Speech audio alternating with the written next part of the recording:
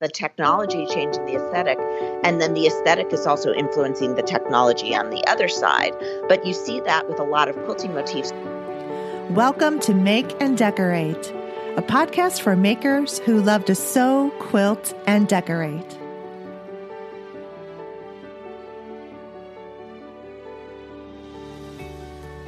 Hello, everyone. This is episode 34 of the Make and Decorate podcast. And if you are new to the podcast, welcome. Thank you for listening, and please be sure to subscribe because season 2 will be around the corner, and I have decided that it will start in October. I wasn't sure if it was going to be towards end of September or into October, but it will have to be in October. September is full of interior design jobs and projects that have deadlines, so I've got to really devote that month to those objectives. So yeah, here we are, middle of August. Summer is winding down, but we are still in the midst of the dog days of summer. And, you know, I was thinking about it because I kind of tend to use that phrase a lot. I know I've said it on here before, dog days of summer. But where does that phrase come from? Did you ever wonder that? Or maybe you already know, but I did not know.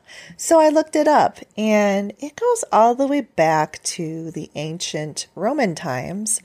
And they called the hottest, most humid days of summer dog days. And I guess that name came about because they associated those days of summer with the star Sirius.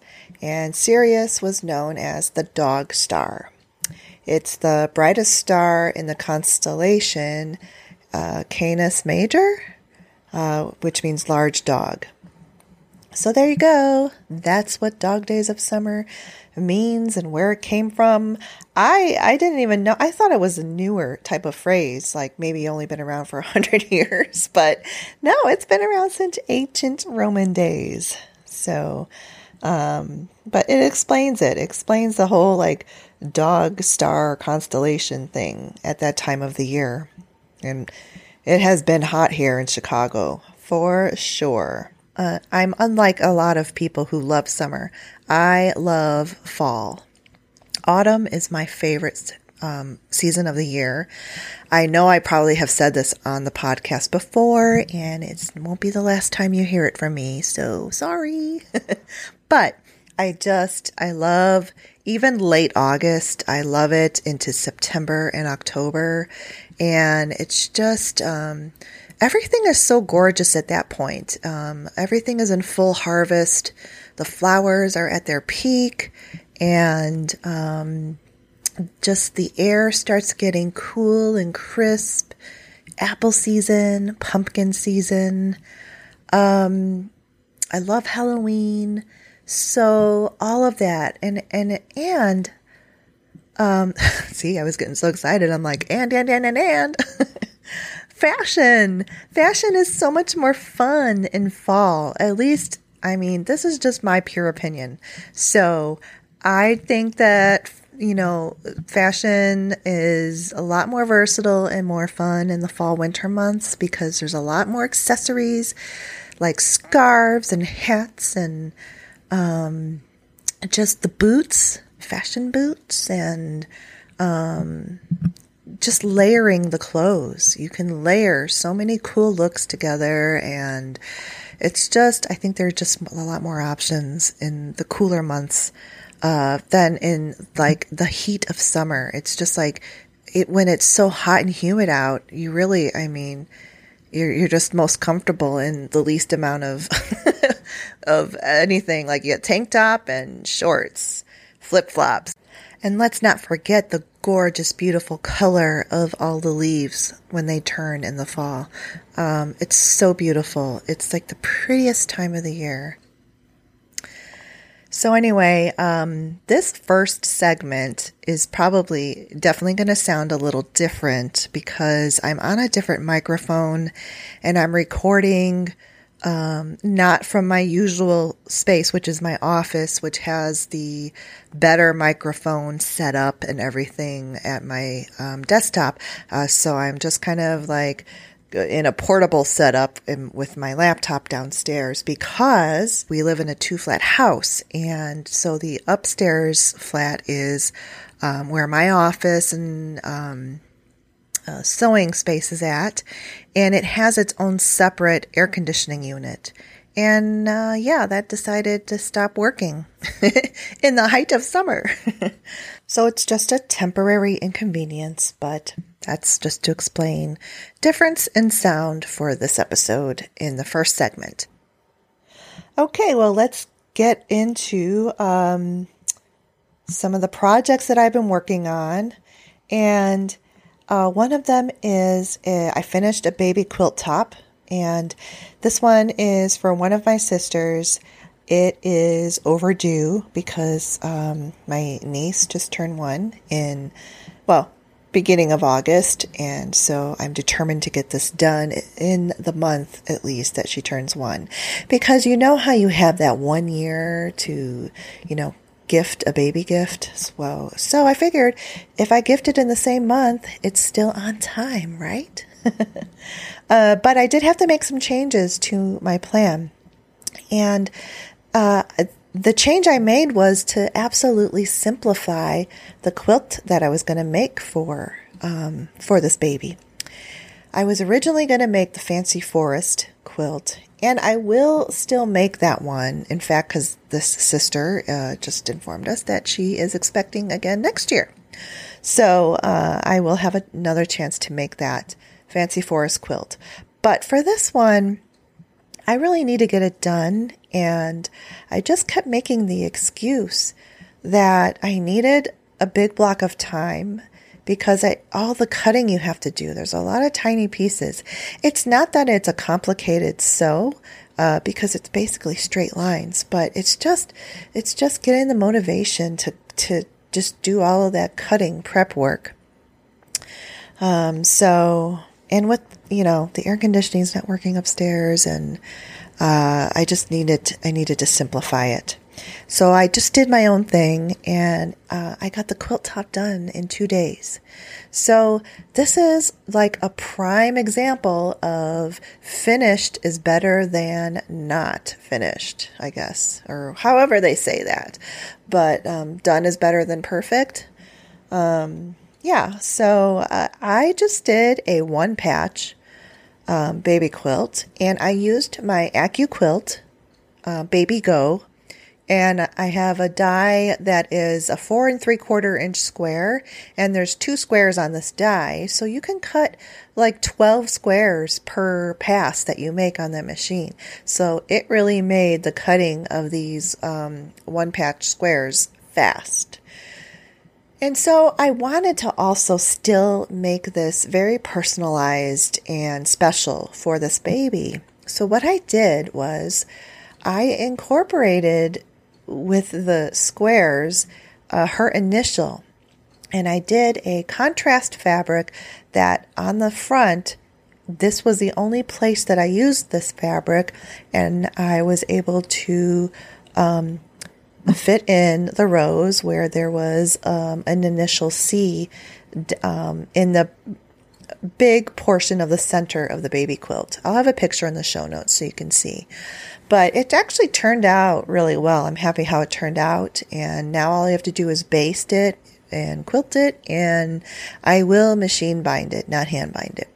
I usually machine bind baby quilts anyway. But yeah, so I mean, just by changing that, I was able to get it done, get this top done, and now I am on a roll and I can finish it. So even though I simplified it, it didn't take out any of the special nature of the quilt, and it's actually really cute. I used I had a fat quarter bundle, and the collection is called Catterday. So really cute colors, fuchsia, orange, yellow, purples, and it really made a cute 1-patch square baby top quilt. And the fabric that I used for the initial C is also the fabric that's going to be used on the backing. So I just think it's really cute. And that backing fabric is a really cute, it's like a fuchsia background with these white kind of modern flowers on it. It's a Joel Dewberry fabric. I love it. So it's going to be really cute when I finish it very soon. All right, and crochet hexie update. I have continued to work on the crochet hexies, and it's been going well. I've kind of figured out that I sort of average 3 per, like, I guess I call them sessions, but, 3 per until I stop making them. And did a, little bit of math on how long this was going to take me. So I think it's going to take about 3.5 months if I work on them on an average 5 days a week, and I only get 3 done per day. So I think that's not so bad for my first crochet Afghan in a long life. The last time I did a crochet Afghan was like 20 years ago. So it's fun. It's just a different type of skill, and I can do it in the downtime of the evening or take it with me. And it just requires just very little accoutrement, I guess. You just need your crochet hook, the yarn, and a small pair of scissors. That's it. So that's been really fun. I will keep you updated on the progress. So an update on the embroidery unit that I purchased a couple weeks ago. I still have not unboxed that thing. It's just been like a little crazy busy here, and also with the air conditioning going out, I just haven't had a chance to just dive into that yet, but I will. I will have to, because in a couple of weeks I will be taking it with me to my Bernina Mastery class on the embroidery unit. So I'm looking forward to that, but I have gotten, I just got some new threads in to use. I got this Robus and Anton multi sort of pack of spools, and they're really nice colors. So that's just not much has happened with that, but it will. Oh, and I think I'm going to do a review on this new roller case that I got, plus the embroidery module case, to transport my machine and embroidery unit to this class. You have to lug the big machine and the embroidery arm and everything, the hoops, to the class. So my old sewing machine case is too small for this machine. So I got, it's called Tutto, Tutto. And I'll let you guys know how it works. What I like about it is that it folds up when it's not in use to about 3.5 inches wide. So that's pretty cool for storage. And it just looks like it's designed really well for the use. Opens completely up on the side, also on the top.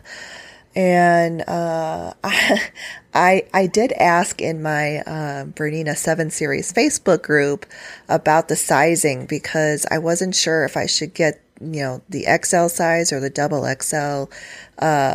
And it did say that the XL would fit my series, my machine model. So, of course, there were divided opinions. Some people liked the bigger one because then they could fit, there's an attachment to the machine where you can put multiple spools on there, and so she fits that in the bag, in the bigger size bag.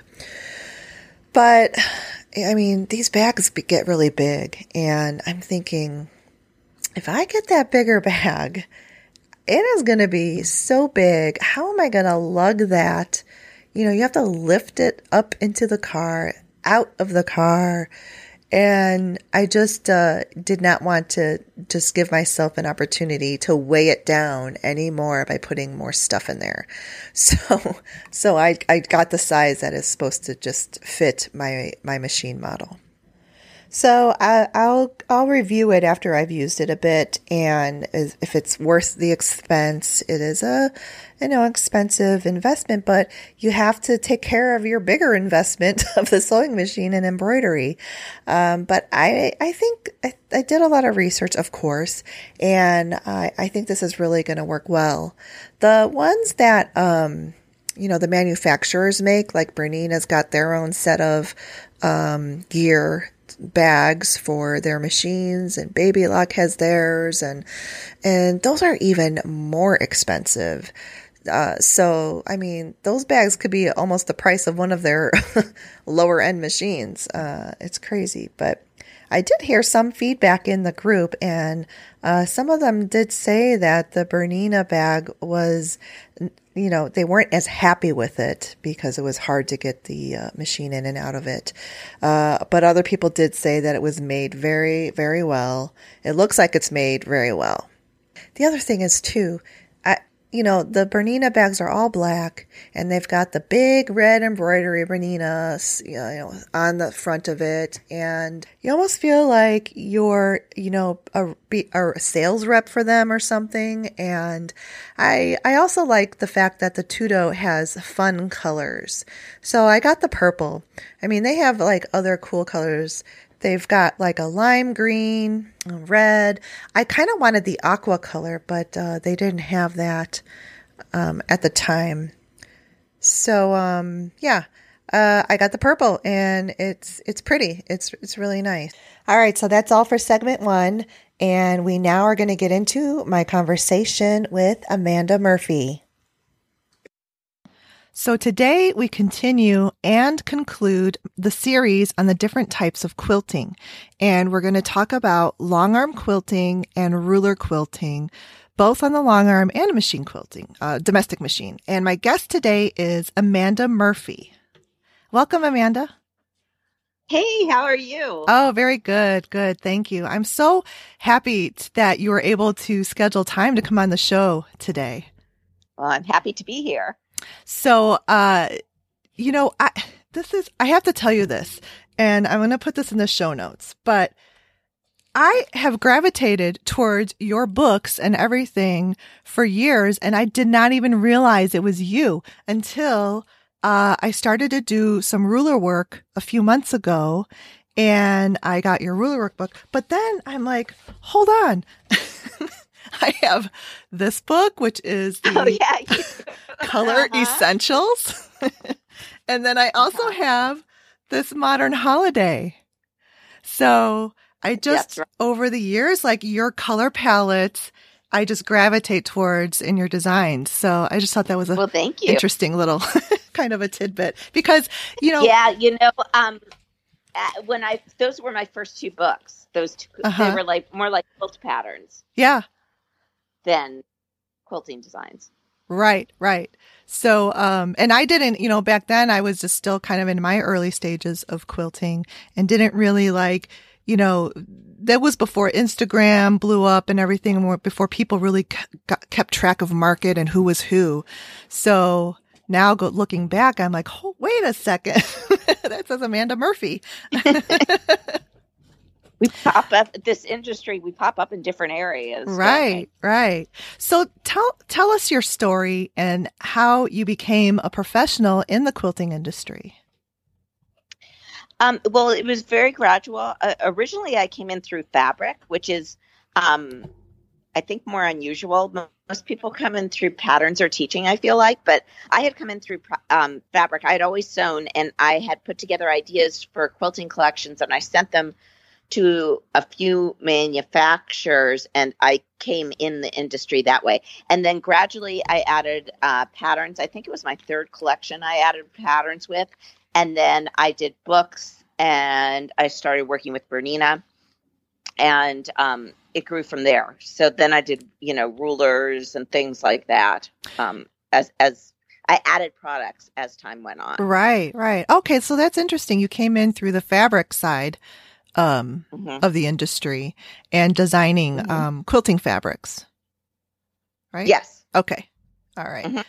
Yeah. So, yeah. And then now I kind of know you as like the quilting long arm person or ambassador for Bernina. And you had a really great blog post. Maybe this was like in 2016, but I just found it this year when I really kind of like wanted to try out ruler quilting. And there was, and I used this. So I want to put this in my show notes and for the listeners, but you did this ruler work quilting ideas. And yes, I did that. Yes. Yeah. And it was really great. It was really good for me just coming out of not knowing a single thing about it. I have done some free motion quilting and machine quilting, and I wasn't sure if ruler quilting was, going to be harder or easier or what, but you have really good tutorials on this, and this is on the Bernina blog, so I'll put a link to that. And since then, you've come out with, your books and everything. So let's just focus on long arm quilting to begin with. Mm-hmm. Before you started long arm quilting, did you first start with machine quilting? Did you free motion quilt? Yes, I was originally a domestic quilter. Okay. So, and for a very long time. In fact, I knew Bernina's machine was coming out, and I was waiting for it, and I was still doing all the work on my domestic, including some promotional work for them.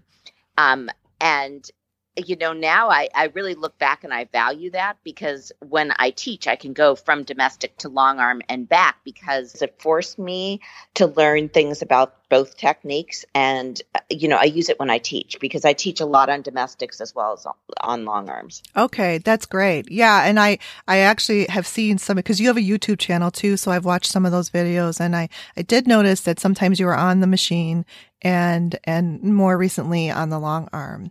So well, it's easier to film yourself on a long arm. If you think about it, it's just because you have more hands free. So if you're by yourself, it is easier to get that set up. Oh, okay. All right. So how long ago did Bernina bring that machine out, and that you started long arm quilting? Oh gosh. I don't really remember.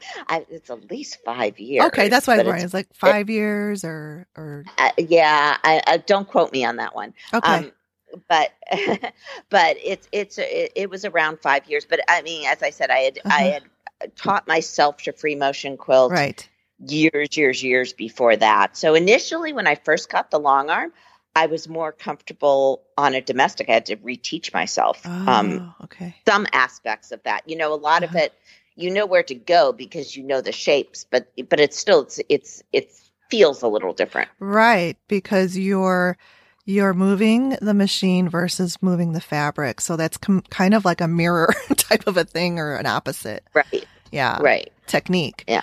So I can go back and forth now pretty easily, but I remember when I first did it, I was like, okay, I have to really think this through. Almost like being ambidextrous. Yeah. Well, it's a different way. It's a different way of moving. It's still very important to keep your shoulders relaxed in the same way it is on a domestic, because you can injure yourself if you don't. But so it's still important to keep loose. But now you're traveling down the machine, that the fabric is staying stationary, right?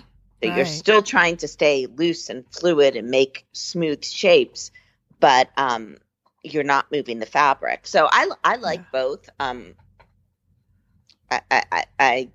enjoy both. Good.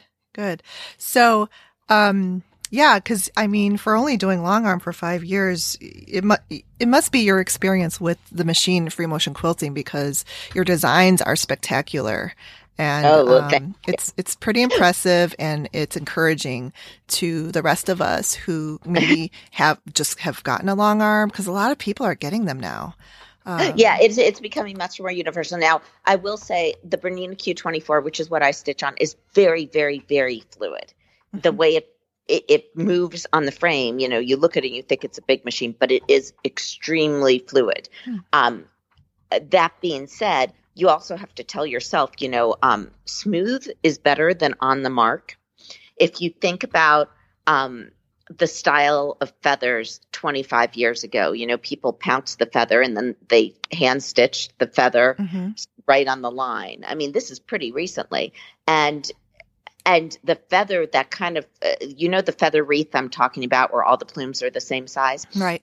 That really is reflective of the way it's made, right? It's easy to get it right on the line if you're hand stitching. Mm-hmm. Well, now with the feathers we make now with the machine, getting on a line is not always the easiest thing. Right. So our feathers have really changed, and we're much more used to seeing amorphous or asymmetrical feathers because it's hard to make them symmetrical. Mm-hmm.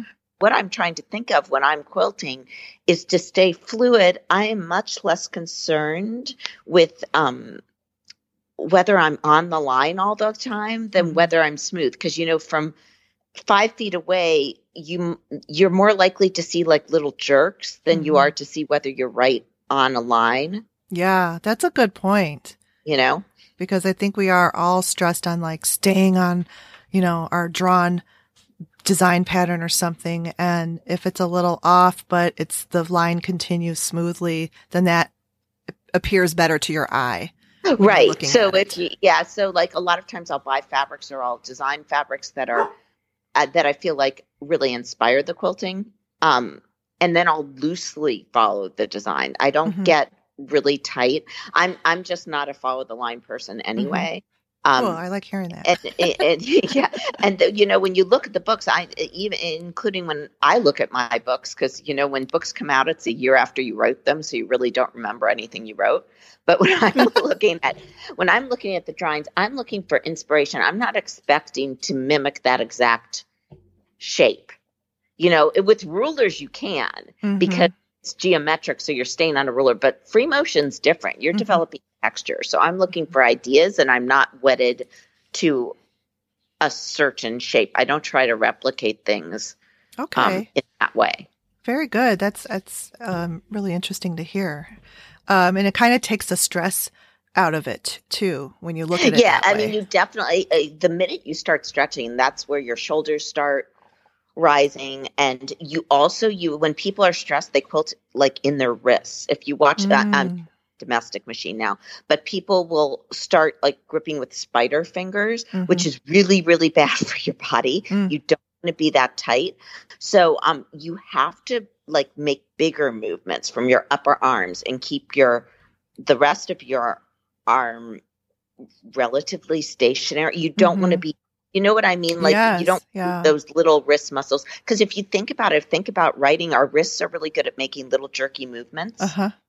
So our wrists are really good at making little jerky movements. It's, it's not going to change if we quilt. Right. So you're much more likely to stay fluid if you are actually moving from your upper body. Okay. Right. And then I remember when I first started free motion quilting, I did do the shoulder thing like this.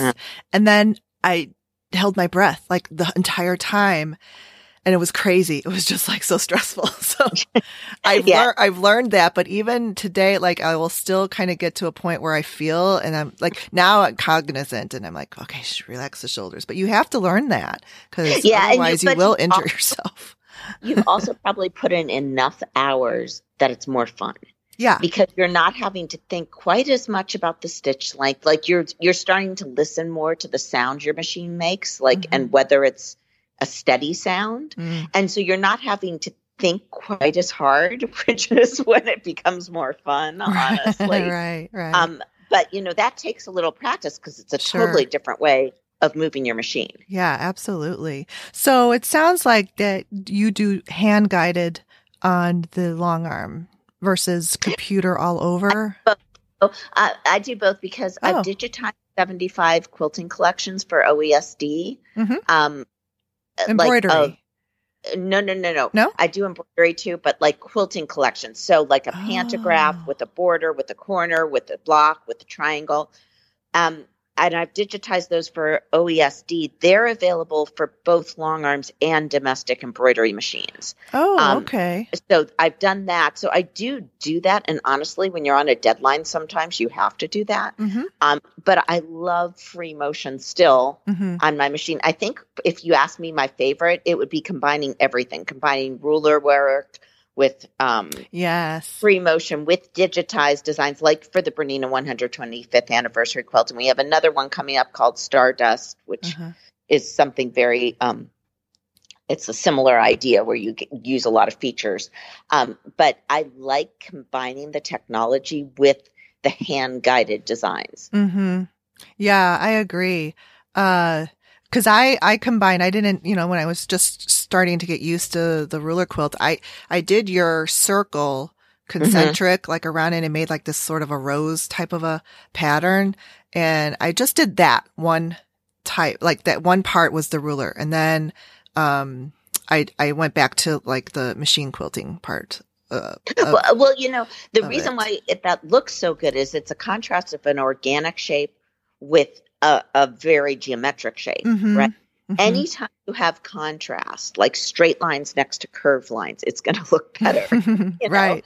That really, the two kind of are married with each other. That's why in the books, like I went back to free motion this time because, I have that in ruler work book, the ruler work idea book, quilting idea book is really a compendium of all the things that I do with basic rulers.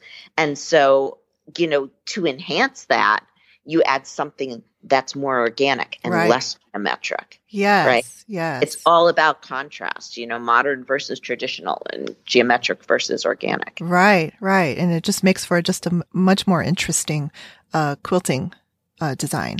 Yeah. And the other thing that I'd add to that is, because you can tell in my work, I love the technology. I'm a quilting geek, but, the one thing I'd say is these machines have so beautiful stitches. And, when you do an embroidery on a machine, it's flawless, or you do a quilt design on a machine, it's flawless. And that's great. But that doesn't mean your free motion should be like that. Right. Your free motion, when you combine it with digitized designs, adds personality, and you can do things the computer can't do, like fill in weird shapes. And, so you shouldn't feel just because you have an embroidery machine that does beautiful embroideries that your free motion has to be perfect, because it doesn't. And actually your free motion is going to be worth more money in 100 years than any digitized design, even though I love digitized designs and I find them. Yeah, good point. And I just feel too that anything that you do by hand, like the hand guided or the free motion is just, it's not perfect, and you can tell that it was done. Well, we don't look at Amish quilts and say, look at those stitches. They're not as good as, they're not as even as my sewing machine. It's a totally different aesthetic. So you got to get your head there. Right. And it's good to point that out and for people to kind of remember, because we are, of course, you're always trying to perfect your technique and to be able to do those designs easier and easier the more you do it. But to not focus so much on the perfection of it, and because you don't want it to look, like you said, you don't want it to look like a machine did it. You want it to look like you did it. Right. Yeah. Guided by a human being. Yes, absolutely. Good. So, that's interesting too, because I did not realize that. I knew that you could do computerized all over designs on long arm machines, but I just didn't even realize that you could do that OSED, on there, where you have motifs that you can just do partial, designs on a quilt. Like when I develop a quilting collection, because as I said, I have like 75 of them, I always do like block designs and triangle designs. So maybe you want to do something where you just put a digitized design in a block, whether you're on an embroidery machine or a long arm, but then you're going to do a free motion border or something. I like combining like that. And so I try to put in the elements that you need to combine them. And a lot of long arm quilters are already familiar with this, just because those who have automated systems, just because you design like that on the machine. But it's interesting that now that's going into the home embroidery market too. Yeah, it is pretty interesting. It's crazy that what the machine embroidery, that's a whole nother world. Right. So, all right. So, let's talk about, you kind of already gave your advice on how to transition from machine to long arm. Anything else to add to that? I guess my biggest tip in terms of transitioning from a domestic machine Mm-hmm. to a long arm. One, you have to load the frame square. You have to Oh. mount the quilt square to the frame. There's a few things like that you can learn. Either your dealer can teach or another long armor can teach you. In terms of the way you load the frame. One of the best things about a long arm is you're done with basting. You don't have to baste anymore because, putting it on the frame gets rid of the basting. Nice. But, I think it's to do, to put on some quilts that you're not as wedded to, like ones you have not spent 5 years piecing, right? Mm-hmm. And it does, because it doesn't mean you're going to ruin them, but it's just, you don't want to have too much stress your first few quilts. Right. And then do all over patterns, get used to how the machine feels. And the other thing I'd say when you're shopping for a machine, as I said, I love the way my Bernina moves, but make sure to try the long arms you're considering, because long arms are just like domestic machines in that there's a huge range of price points and capabilities. So like the machine you buy at a chain store isn't like the machine you buy at a dealer. The same thing happens in the long arm market. If you're looking at a machine that you only want to do pantographs, that's one thing. If you want to be able to free motion and do pantographs, that's another thing. So you have to look and really feel them because they feel different. But my biggest tip in terms of just is to practice. It's the same thing as a domestic. Right. It's, to just put a quilt on a frame, practice different shapes, and just do a whole quilt top. Do a busy quilt top where you can't even find your stitching. Right. Right. Yeah. Try to keep the one thing I'd say to try to keep the density the same of the stitching the same throughout the quilt top, so it'll lay flat in the end. But you have to practice and make sure you, as I said, you know how to load your machine. Yeah, that's actually a good tip. Load it square.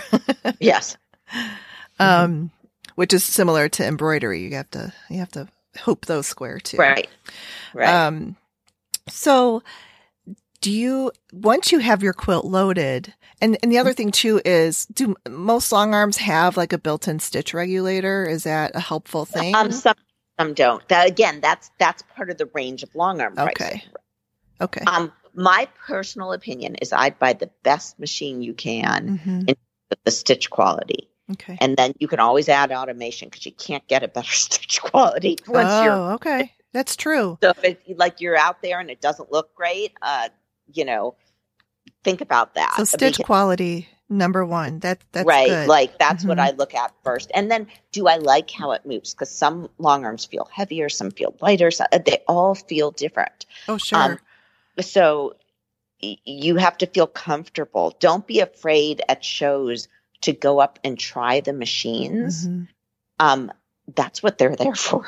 Yeah. And if you're spending that much money on a machine, you should feel like you can try the machine. Oh, sure. Absolutely. I do that. I mean, I don't have a long arm yet, but I know it's in the future. So I do try them at shows. And then I've even tried them at some quilt shops, and it is so true. There was one long arm, and it was not their high end model. It was the lowest. It was in their quilt shop, and it was not only heavy, but it vibrated as I was moving it around, and I was just like, no, that cannot be. And then I have tried some others at quilt shows, and I haven't tried the Bernina one, but the only Bernina I've tried is the mid arm or the sit down, and the sit down is actually the same. The Q20, it's the same machine. Oh, it's the exact machine. So one of the points of that Q20 is it can go on a frame. You can buy it and have it as a sit down, and then when you have space, you can move it to a frame. Oh, I like that. I know. It's really smart, right? That one has an excellent stitch regulator. And the way a lot of people get into that machine is because they try ruler work and they really realize that, hey, if I had stitch regulation with ruler work, it would be so much easier. And that's a lot of times, the impetus for buying a machine like that. So I have tried it then, because that machine stitched like butter. Yes, it stitches very smooth. I was having so much fun. Oh my gosh. It moves on the frame just as smoothly. It is so smooth on a frame. Now I have the Q24, which is deeper, but it's the same machine. So the Q20, the interface changes a little bit, whether it's on the sit down version or if it's mounted on a frame, because you either have buttons on your handles or you're using your foot pedal. But either way, it's a very smooth machine. But that's why I always do tell people, don't feel bad for going and trying at a show. Don't be embarrassed and think, well, I'm a newbie, so I'm afraid to go up and in front of people. A lot of times I'll mess up the area where the people are quilting just so people feel comfortable. If I've messed it up already, they'll feel more comfortable. That's what they're there for, that you won't get the same opportunity to try it. That's why shows are great. You can actually see the difference. But yeah, you're right. They make them for all different price points and they have all different capabilities, just like a regular sewing machine. So you got to try. Don't just look at a picture and decide. Yeah. But it is, hard to, get the courage to do it, because it took me a few years. I would just kind of walk by them, but I was still kind of new to even doing quilting on my machine. So now that I'm more comfortable with it, I don't care. I go up in the show and so I have strangely shaped swirls, but I just want to try out the machines. You need to go up with an 8-year-old kid. They will try every single machine at the show. Yeah. Just go with them. They will have absolutely, I don't know why we get that fear built into us, but we do. I know. But and kids are fascinating. Yes. Because they have no fear. They just want to have fun and they think it's cool. And the other thing is too, at these shows, the vendors put in the most gorgeous thread on a solid background. So I remember the one had this rainbow thread and it was real thick and you could see, it made your designs look amazing no matter what. Yeah, we do that, don't we? You do. I was pretty impressed with myself at the one, but on the other one, I'm like, oh my gosh, don't show anybody that. So very good. This is great information on the long arm. And then some people say that they prefer different batting versus a domestic machine and a long arm. What is your preferred type of batting? I'll tell you what battings I use. I don't vary it between a domestic machine and a long arm. Some people may get their batting in rolls for a long arm. So that's, maybe they buy a whole roll and they keep it underneath. But I mount a different batting each time. But again, I don't quilt for other people, right? So I don't have a quilting business per se in that way. Okay. I live in North Carolina and it's hot. Yeah. And so we don't really need quilts. I have way more quilts than I ever really could use. But so I like natural bats. So I tend to use a lot of cotton bamboo, actually, by Eversewn, which is made by Brewer, which is owned by Bernina. So I use a lot of Eversewn cotton bamboo. The other one that I like is Quilter's Dream has the Quilter's Dream Orient, which is a combination of different. It has some silk, it has some cotton, it has like the loft of a wool, but it's more even than a wool. Ooh, that sounds interesting. So it gives that look. Well, usually wool, it's a natural fiber and it gives a puffiness to a quilt. But you would put it on top of a cotton for it to be more stable. And this has that. So I do like that one too. I would say the main thing is I would buy batting from a quilt shop. Don't go cheap on your batting. Buy it from your quilt shop and don't go cheap, because you've put all this time into the quilt top and all this money into good fabrics and threads. You don't want to go with a really inexpensive bat that doesn't hold together well. Yeah. Or have you ever seen an antique quilt that's bearding? Yes. Yeah. So that's what can happen. Well, and it's actually happened to me too. Like one of my very first quilt that I even quilted, and I didn't know what was happening. I'm like, what are all these little cotton pieces coming out? Yeah. But yeah. So, good. I didn't even know that Eversewn had batting. So that's good.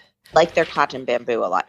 The other thing I would say, I don't usually use a bat with a polyester component. That's just, I live in North Carolina. It's hot. However, if I was going to do like an art quilt or a quilt from hanging, having a little polyester in it is not a bad idea because it stabilizes the cotton. And you know how our polyester bottles don't deteriorate over time. Well, guess what? Your quilt top's not going to, it's not going to. If you're doing a quilt just for hanging, I would consider some polyester in the bat. Oh, cool. That's interesting.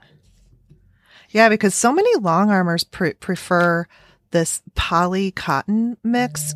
And I had always had just used natural battings before I had something long armed. And the reason why they like it is because it shows off their quilting.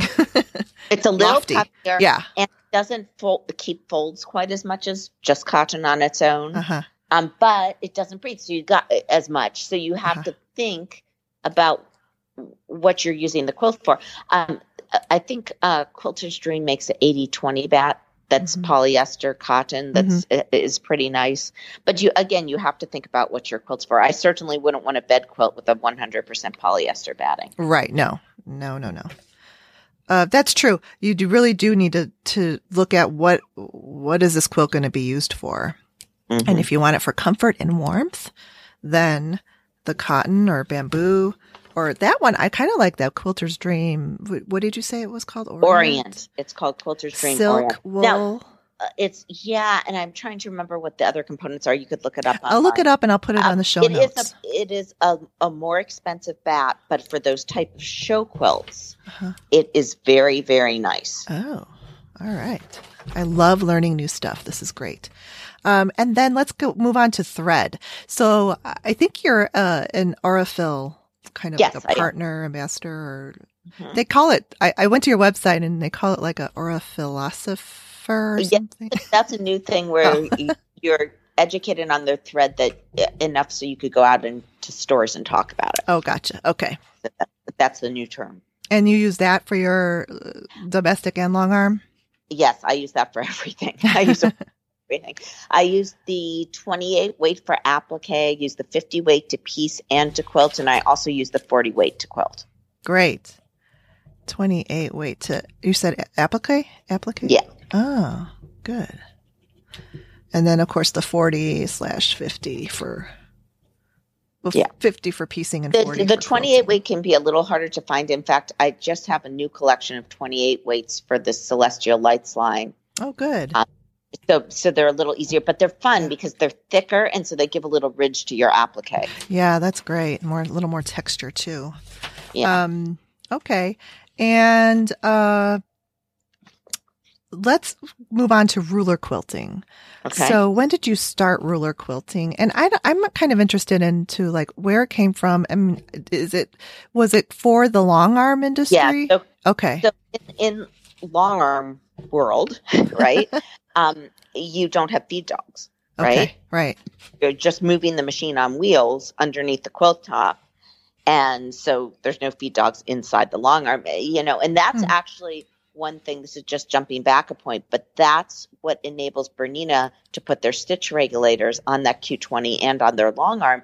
There's no feed dogs on those machines. So they can put the stitch regulators under there, put two of them under there, and that's why the machine stitches as beautifully as it does. Okay. Because the stitch regulators are reading from the bottom rather than from the top like on a domestic right. Bernina, right? Okay. So on the long arm and the Q24 that I stitch on, there are stitch regulators on the bottom, but there's no feed dogs. And so how would you quilt a straight line, right? So on a long arm, you do use these plastic rulers to quilt on straight lines. And pretty soon people figured out, hey, we don't have to just stick with a straight line. We could have a curved line.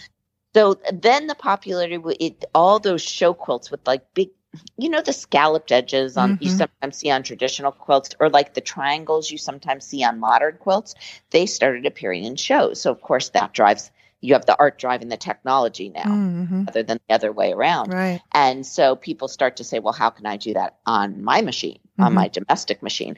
And that's where ruler work started taking off is, people wanted to imitate this work they saw coming out on long arms on domestic machines. So. Yeah, because I remember seeing some quilts and it looked like it had been long armed, but it had been ruler quilted on a domestic machine because you can sort of get those shapes that look like it had been long arm quilted. You absolutely can do the same thing on a domestic machine. Yeah, it's pretty The process is interesting. a little different, but you can, yes. So, okay, so it came about really for the long arms because they didn't have feed dogs.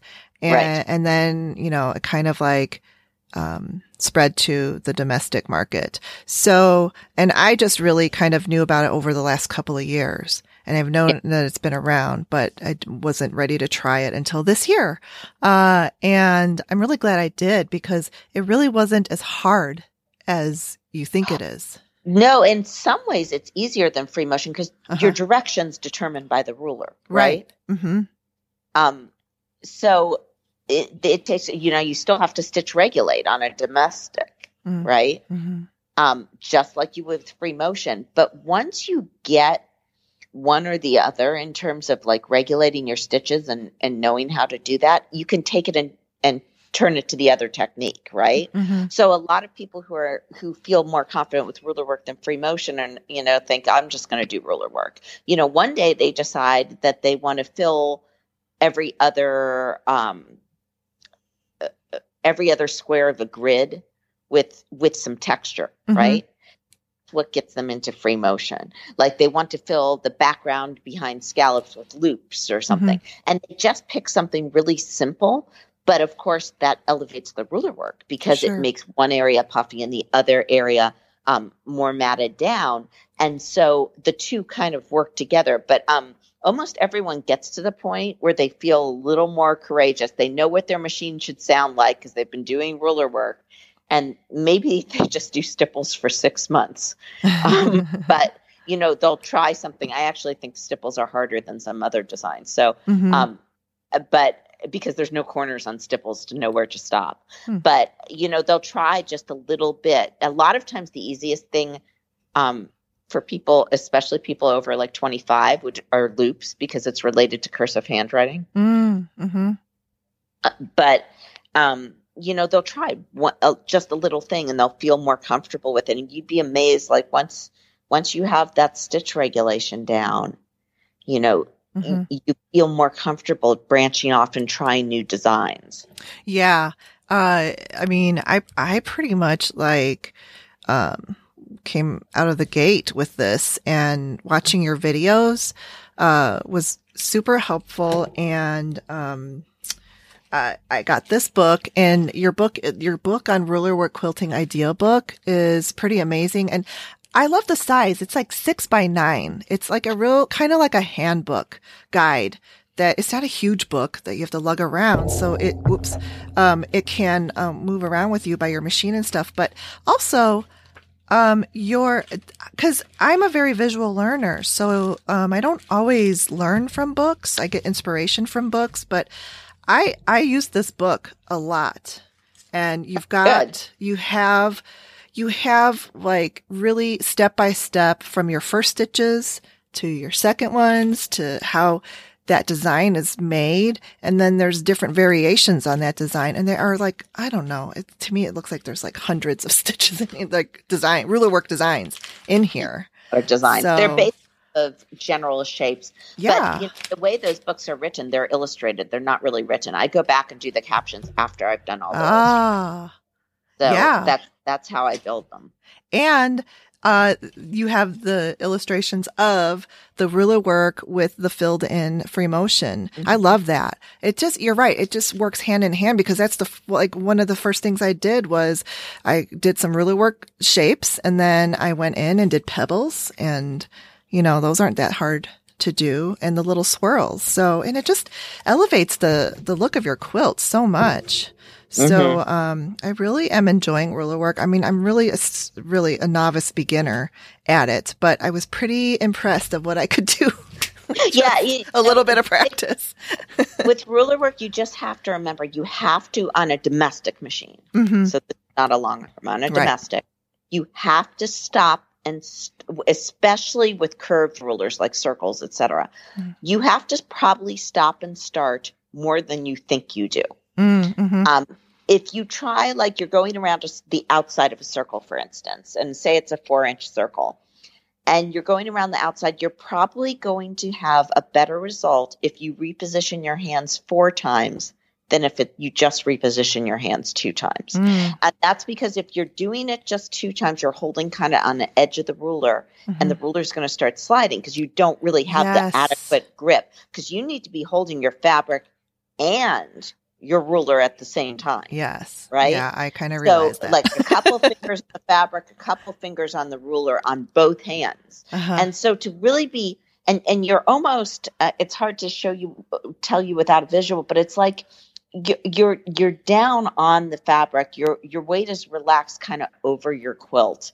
You're not gripping again in your wrists, right? The tension is not in your wrist. You're really letting you're using your arm weight to kind of grasp it so that you're not overtaxing your muscles. And then you have a couple fingers on the ruler and a couple fingers on the fabric. And then when you get to a point going around that circle that you feel, hey, I'm having to hold in a weird way, I don't really have the grip on the ruler, that's when it's going to slip.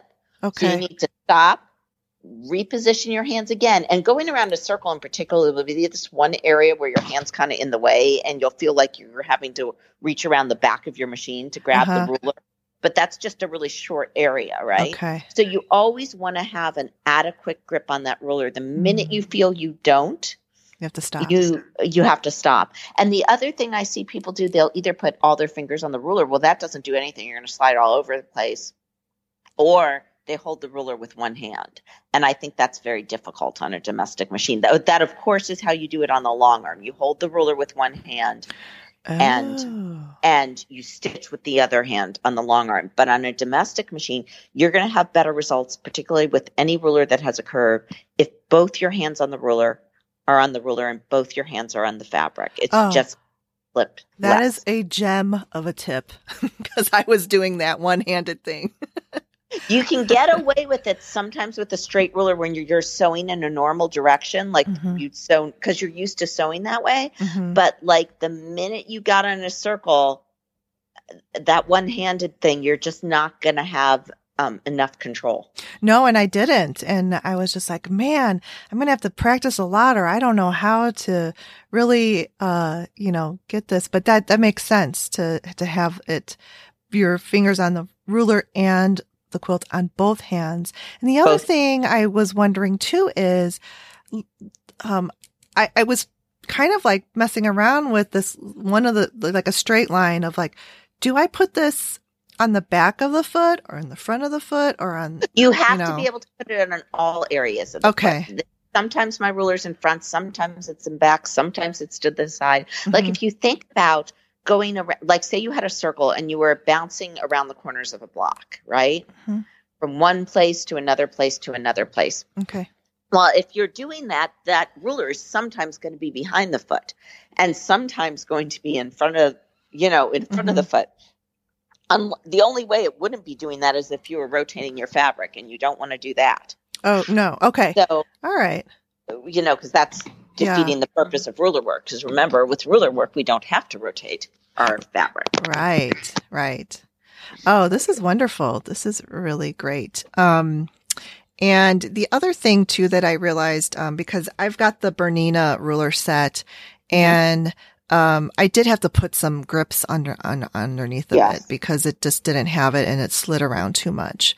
So I think the grippy type rulers, it made a huge difference once I did that. Yes. And my rulers for Brewer, the Good Measure rulers, have a non-skid surface on the back. Oh, great. So you don't need tape. But yes, if you have a ruler with a regular surface, you definitely need tape. So let's talk about your rulers, because you've got, did you just recently have a new collection come out of rulers? Yeah. Eight sets were in the original collections, and now they're not shipping yet, but in the next few weeks, I have a ribbon candy and an oval set coming out. The ovals are a lot like my circles, so they have a lot of markings on them. Oh, good. And there's a ruler panel in my Celestial Lights collection for Benartex that uses the oval rulers. Oh, I saw that. You did a YouTube video, I think, on it. Really pretty. Thank you. Oval and, would you say ribbon? Those are the new ones. Yeah. Good. Okay. So on my rulers, I should say one thing, because I still get emails about this. If you look on my rulers and you had a circle ruler and it said 4 inches around the outside, that is not the measurement of the ruler itself. That's the measure of the stitch circle you make as you go around the ruler. Okay. So I get people who email me and are like trying to tell me in the nicest possible way the rulers are the wrong size, but they're not the wrong size. That's referring to the stitch measurement. Okay. Right. Yeah. So like the finished stitch. Right. Dimension is what the size denotes the size of the ruler you say it is. Mm-hmm. Yeah. And on the Bernina round rulers there's a set of concentric ones. And I noticed that you could quilt inside the circle of the template or on the outside. So that changes the size of what it is too. Right. Yeah. Okay. So yeah, I mean, there's a whole world of this with the ruler quilting, and it's kind of fun. I really do enjoy it. Let me add to this before you have to make sure if you want to do ruler quilting on a domestic machine, absolutely have to know what type of ruler foot you have and what thickness of ruler you need. Oh yes. So the ruler foot that you like the presser foot that you put on your machine has to be a special one because these rulers are thicker than, your rotary cutting rulers. Well, yeah. Because you're going to be pushing the ruler sort of in against the foot. Right. Yeah. So that foot has to have a high profile. Mm-hmm. Within that, now on Berninas, you would use and any manufacturer that makes their own ruler foot, I would buy their foot. Right. Okay. With the Berninas, you're going to use the 72 on the domestics, and either the 72 or the 96 work on the long arm. And with those rulers, they have this really big arch down into the foot. And that's a boon because you can use what's termed long arm thickness rulers. Okay. So all long arms, you need really thick rulers. And the reason you need thick rulers is because they have hopping feet. Okay. So that means if I put my 72 foot on my long arm, it's going to go up and down a little bit as it moves because it's a hopping foot machine. It's a long arm. Okay. So obviously I don't want a really thin ruler anywhere near my long arm, right? Right. With the Bernina 72 foot, if you're on a Bernina, you can take those long arm thickness rulers. But not all domestic machines can accommodate long arm thickness rulers. Okay. So you might be on a brand that only can take a low shank foot because it's what's called a low shank machine. Right. Low shanks. Have you ever seen the feet that like snap on or something? Mm-hmm. Like on the Brothers and Baby Locks mostly. Yeah, the newer ones have a different mount on some of those. I don't want to speak to everything I don't know, but like there's within some brands, it's not universal. Like there are some brands where some machines take 1 foot and some machines take another foot. Right. So it's way more complex. But you can talk to your jeweler and find out what foot you need. Now, if you only can have a low shank foot on your machine, because you have a low shank machine, you need to buy low shank rulers. Okay. So my rulers were originally long arm only. They're now low shank. They don't come in high shank yet, but there are basically 3 thicknesses of rulers, which is long arm, which is 6 millimeters, high shank 4.5, and low shank, like Westerly does this, right? So, and you just need to make sure, because they're not going to ask you if you're at a show, what machine do you have? And what you need to make sure you know what ruler thickness to buy. When I teach, I see people who have bought tons of rulers all in the wrong thickness for their machine, and rulers tend to be expensive. Yes. So you just got to be an informed consumer and know. And if you don't know, like contact your dealer and ask them, say, they may need more than just the brand because they might have discrepancies within. Again, for people with Berninas with 72 feet, I would buy the long arm thickness. That way, if you ever want a Q20 or a long arm, you can use rulers. Okay. Right? Long arm thickness. You know what? I didn't even know that. So fortunately I got the rulers and the foot that go with the machine that I have, the Bernina.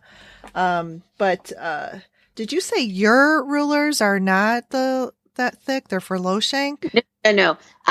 My rulers originally came out as long arm thickness. They are all available as long arm thickness. They have recently also come out as low shank thickness. Oh, okay, good. That's just this year. Before that, they were long arm. Okay, great. But you can check with your dealer if you're unsure about that. Just make sure you know what you're doing. I always buy the thickest I can for the machine I'm using, just on the off chance if I ever bought a Q20 or a long arm that I still use them. There are situations where people would have to have two sets of rulers, like maybe they have a machine with a low shank and they have a long arm and they want to be able to quilt on both. You would have to have two different sets of rulers because you don't want to put your low shank on the long arm with a hopping foot. Right. And you don't want to you can't fit your long arm behind the low shank of the domestic. Right. Okay. So you got to know your machine and know which one to buy. Yeah.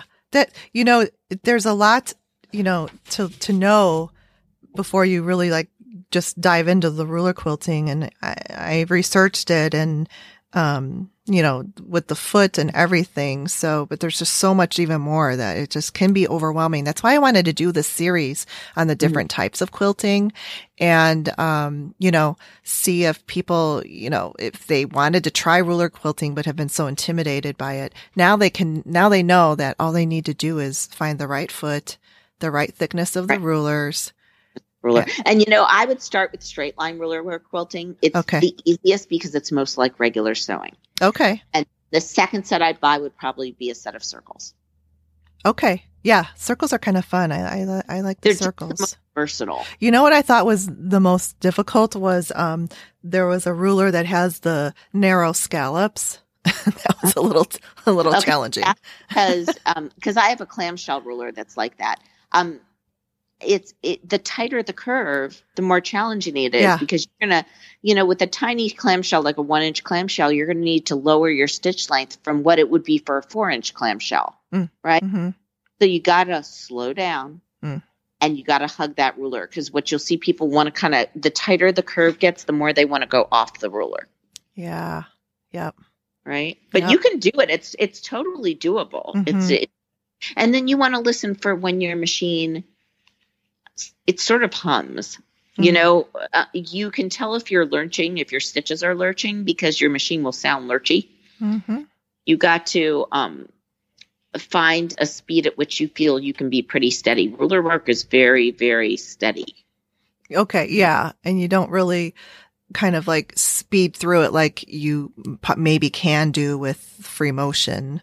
But I mean, I even think with free motion, you kind of have to find that rhythm too of the speed that you have to go. Right. That's why people buy the Q20 though, because then they can go super fast on a ruler and the machine's keeping the stitches the right way. Oh, really? Oh my gosh. Yeah. You haven't tried a ruler. You're a good salesperson. Come see me at the festival in the Bernina booth. But the ruler, because then you can go whatever speed you want. Okay, cool. But normally I go much steadier if I'm on a domestic. Yeah. Okay. Really good. So I guess then, I mean, I had the question if machine ruler quilting was more difficult than long arm, but that's sort of relative. It's right. Okay. Just in general, is quilting on all, there are different things. So let me think of how to phrase it. So as to whether quilting is more difficult on a long arm or domestic, it's probably more difficult on whatever machine you have practiced on less. But I will say long arms make the basting process super easy, right? Because you no longer are basting on a floor or on a table or, having you as you go, etc. Yeah. Where I had to learn to do different things on a long arm, for instance, with feathers. On a domestic, I'd always orient the feather so it was kind of away from me, like growing up and out from where I was sitting. Well, on a long arm, you're not rotating your quilt, right? So I learned to quilt feathers in all directions. Oh, okay. So in long arm, there's a lot of things that are easier because you don't have the weight of the quilt to move. You're moving the pen, not the fabric. You can reposition your hand. Well, at least on the Q24, you can reposition your hands into change your grip in all different ways because the handles can be repositioned. You've eased your basting process, but you have to be able to quilt in all directions. Whereas on a domestic, yes, I have to baste it and do prep work to get to the quilting.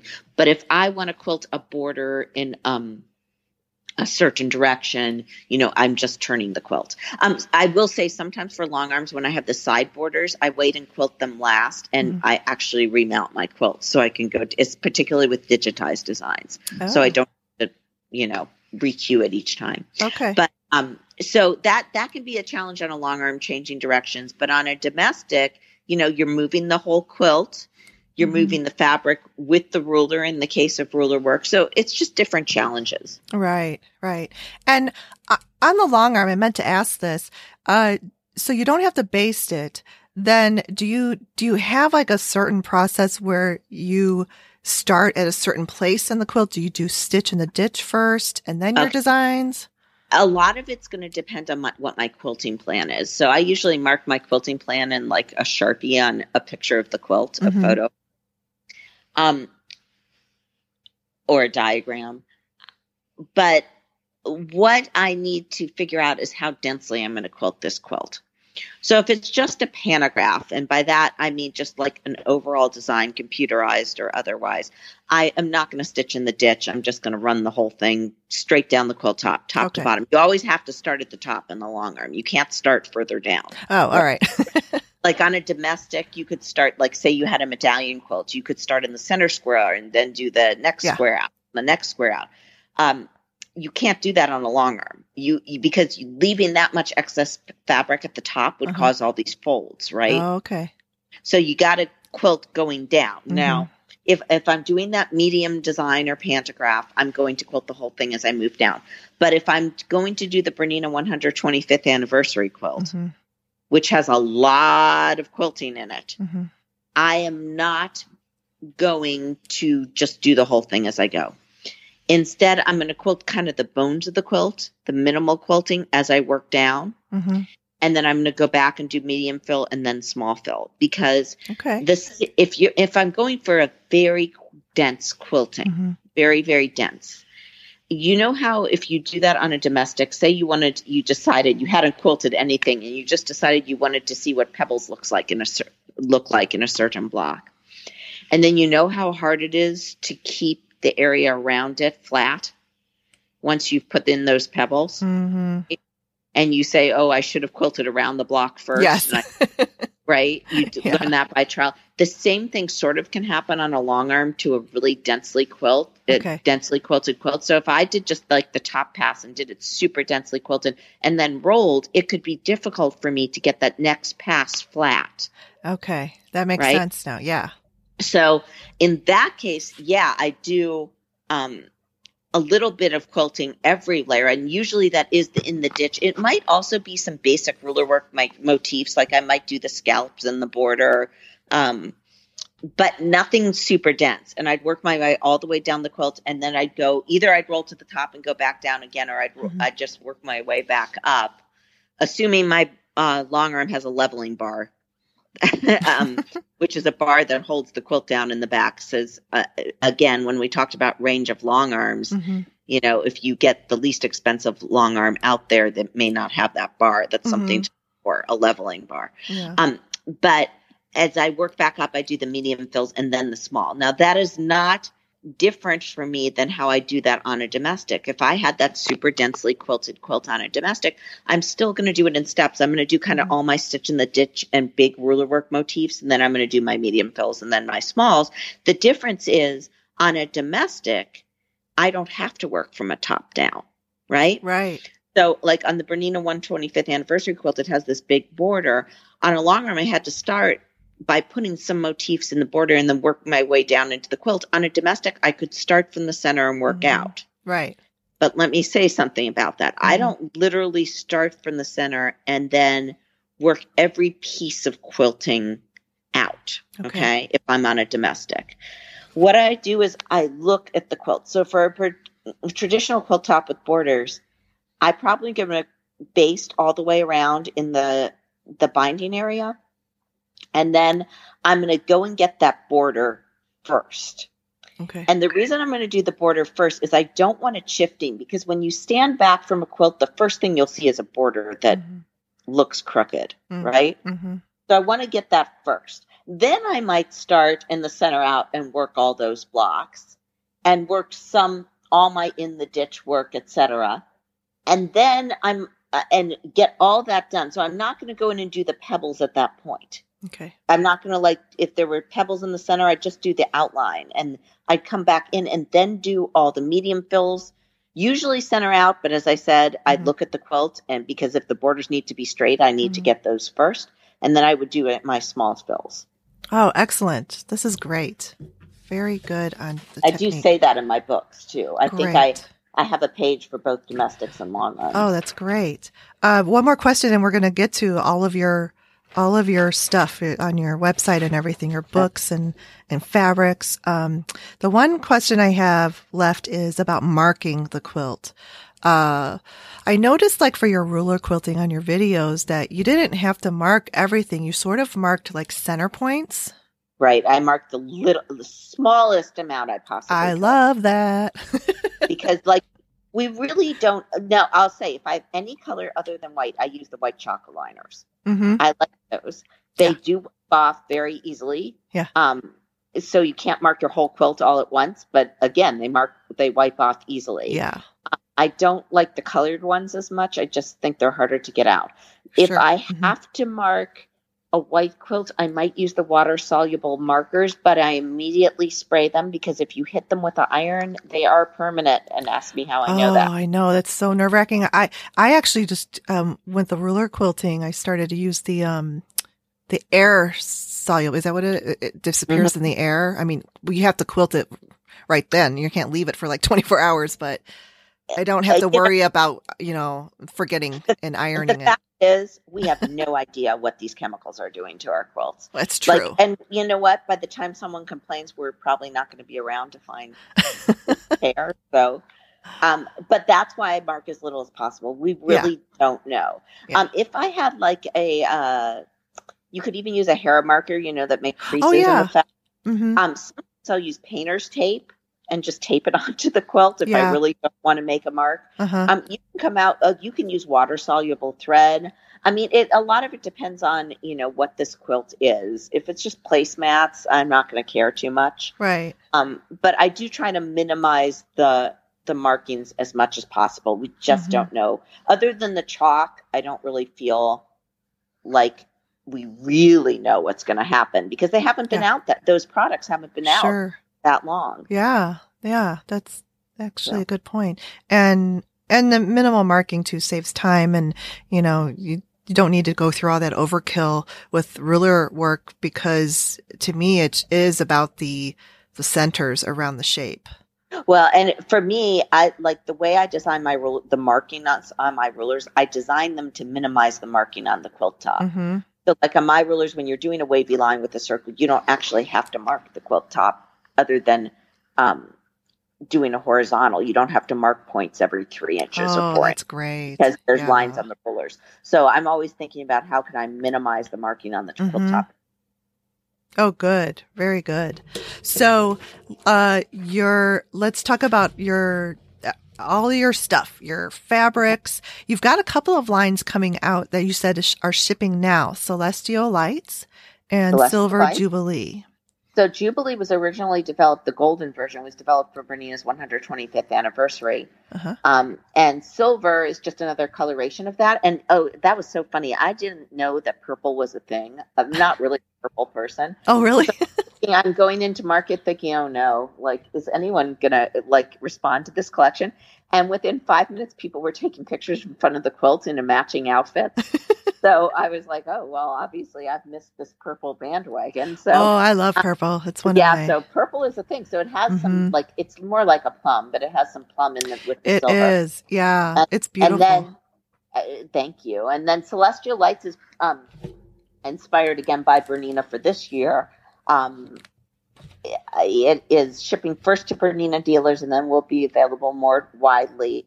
It's a red and white and blue and white collection. It has 5 different educational panels, an embroidery panel, 2 endless quilting panels you can make a big quilt with, and then ruler work panels. And as I said, the ruler work for that coordinates with Brewer Sewing Every Oval Rulers. So that's another new collection. It has like little bits of pearl in it. It's just very sophisticated, kind of the traditional red and blue, but with a modern twist. And then in September, Nightingale's coming out. And I'm terrified of birds, but so I don't know why I did a bird line, but it was in my head. That's more my traditional colors. It has navy as a background, but it has some greens and blues and oranges and pinks. Some outdoor type colors. Yeah, I saw a photo of that one bird print with. I love navy backgrounds too. See, I gravitate towards your color palettes. Oh, good. Okay. So that looks great. And in the Silver Jubilee, there star designs on the fabric, or did you make that from embroidering the fabric onto the quilt top? I'm trying to think what print you were. The blue one. The blue. Oh, Celestial. Celestial. That's Celestial. So there's a quilt called Stardust where there's both. So I forgot to say that. Celestial Lights has an embroidery collection that's a Bernina exclusive. And for that embroidery collection, when you're drawing, that's basically a blue or white or red and white collection. So it's like a one-tone collection, right? So you need to be very sure you have darks and lights and every color or every tone in between. But with a collection like that, it's really going to rely on the details. So we decided to do in the embroidery, I have layers and layers of black work in different colors of threads or different tones of threads. And I think you might be thinking of the Stardust quilt. That has fussy cut stars from fabrics, but it also has embroidered stars from the Celestial Lights collection. We're actually going to be doing that as a quilt along when we all sew. Oh, cool. In fall, starting in September. Yeah. But it features that embroidery, and then the embroidery panel also features that embroidery. I think that's the best embroidery collection I've done. That's really nice. And because thought I got confused myself because I'm like, oh, that's really nice fussy cutting, fabric for that. And then I looked again and I'm like, wait, that looks like embroidery. So. Right. It's embroidery and then it's both. And then you have, there's a fabric in there called Cotton Shot that is like a lookalike of shot cotton. And I use that for the appliques. So it has like 3 colors running through it, like a shot cotton would, but it's a tight weave because it's a quilting cotton.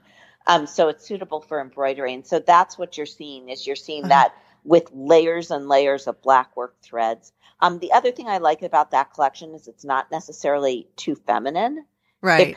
It could go either way because there's a lot of star embroideries and, things you could use. I can't wait to see people do that in different colors too. Because of course we did the red and the blue. Yeah. But I'm sure people will try different things with it. Yeah, absolutely.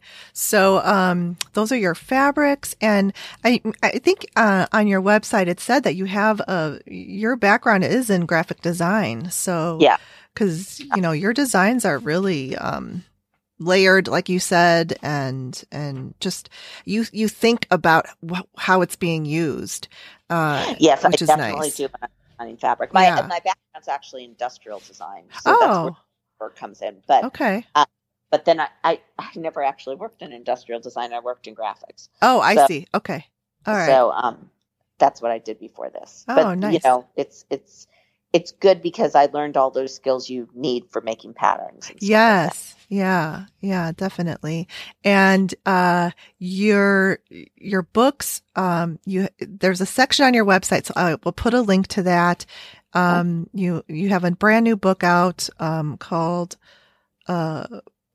Organic Free Motion Quilting Idea Book. And it's kind of like the same, right? It's going to be a 6x9, like your ruler book. And inside of it, it's got like a little spiral binding, which is great because, you can easily, flip the pages flat and so forth. So, and it's a great size. I love it. Thank you. Yeah. So that's coming out, or that's already out. Yeah, that's already out because it's on your website. I saw it.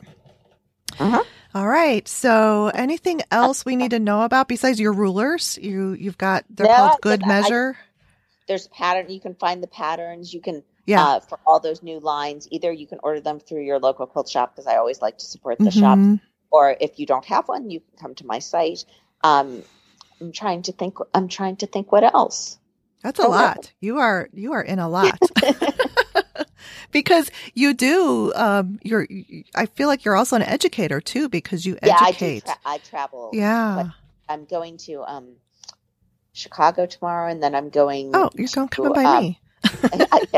Birmingham, England for their quilt show with Bernina, and also I'll be in at Bernina's headquarters in Switzerland in a few weeks, and Germany for them too, and then back to the States, and then I teach a lot in September, and I usually announce teaching dates in my Facebook group. Oh, okay. You can put a link in too. I will. Yeah, but that's where I announce them. Okay. So. Oh, this is fantastic.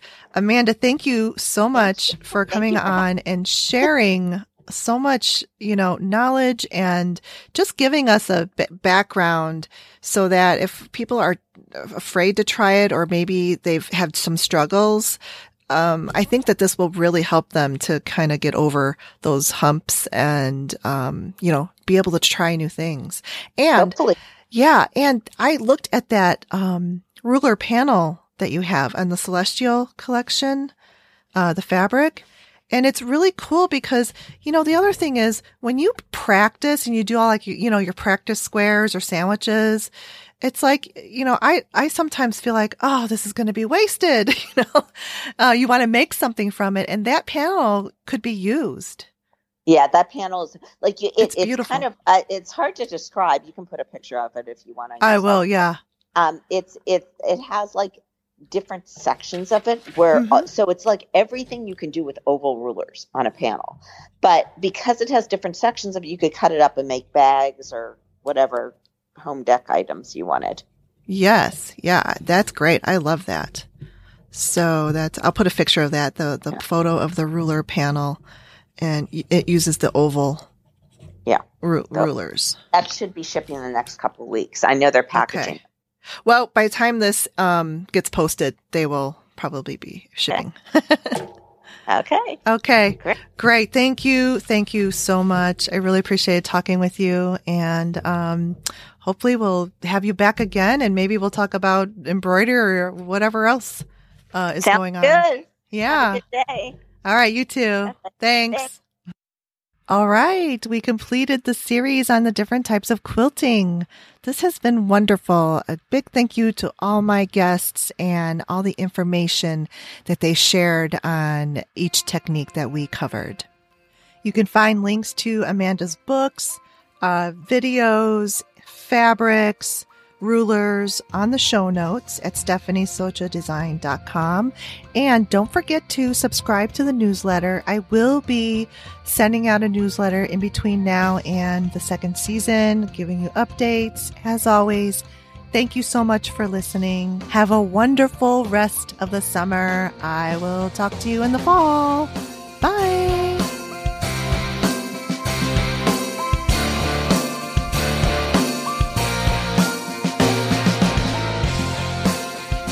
Thanks for listening to the Make and Decorate podcast with Stephanie Socha Design, and you can find me on my website. The podcast is there in the show notes at stephaniesochadesign.com, on Instagram, and on YouTube.